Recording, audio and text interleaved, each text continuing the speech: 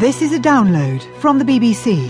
To find out more and our terms of use, go to bbcworldservice.com/podcasts. This is Razia Iqbal with Newshour, recorded on Tuesday, April the 22nd at 13 hours GMT. Coming up, the Americans are in Ukraine and their message of support for the interim government is unequivocal.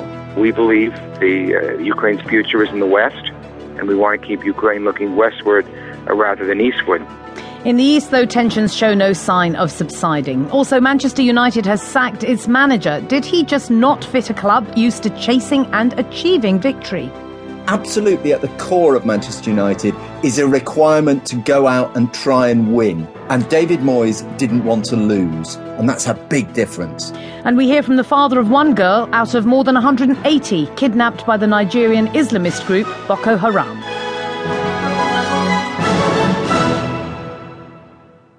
Coming up in today's programme, it's been a bad season for Manchester United as their just-sacked manager, David Moyes, can testify.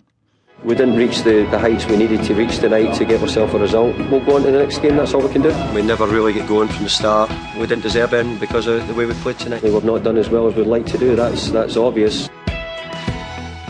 But was he singled out unfairly? Also, China and Japan's increasing rivalry over territory.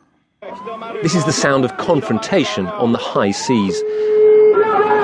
A Chinese boat is deep inside Japanese waters and refusing to stop. The Japanese Coast Guard rams it, but the Chinese boat ploughs on.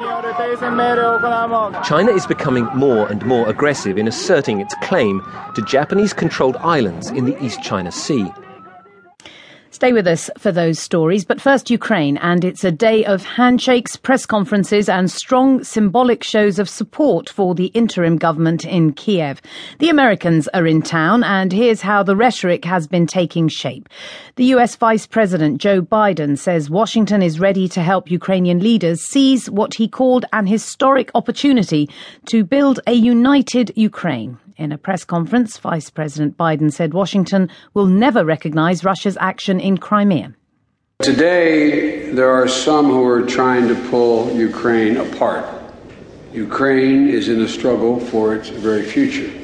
We, the United States, stand with you and all the Ukrainian people on a Ukraine united. And I'll say at the top, we do not recognize Russia's actions in the Crimea.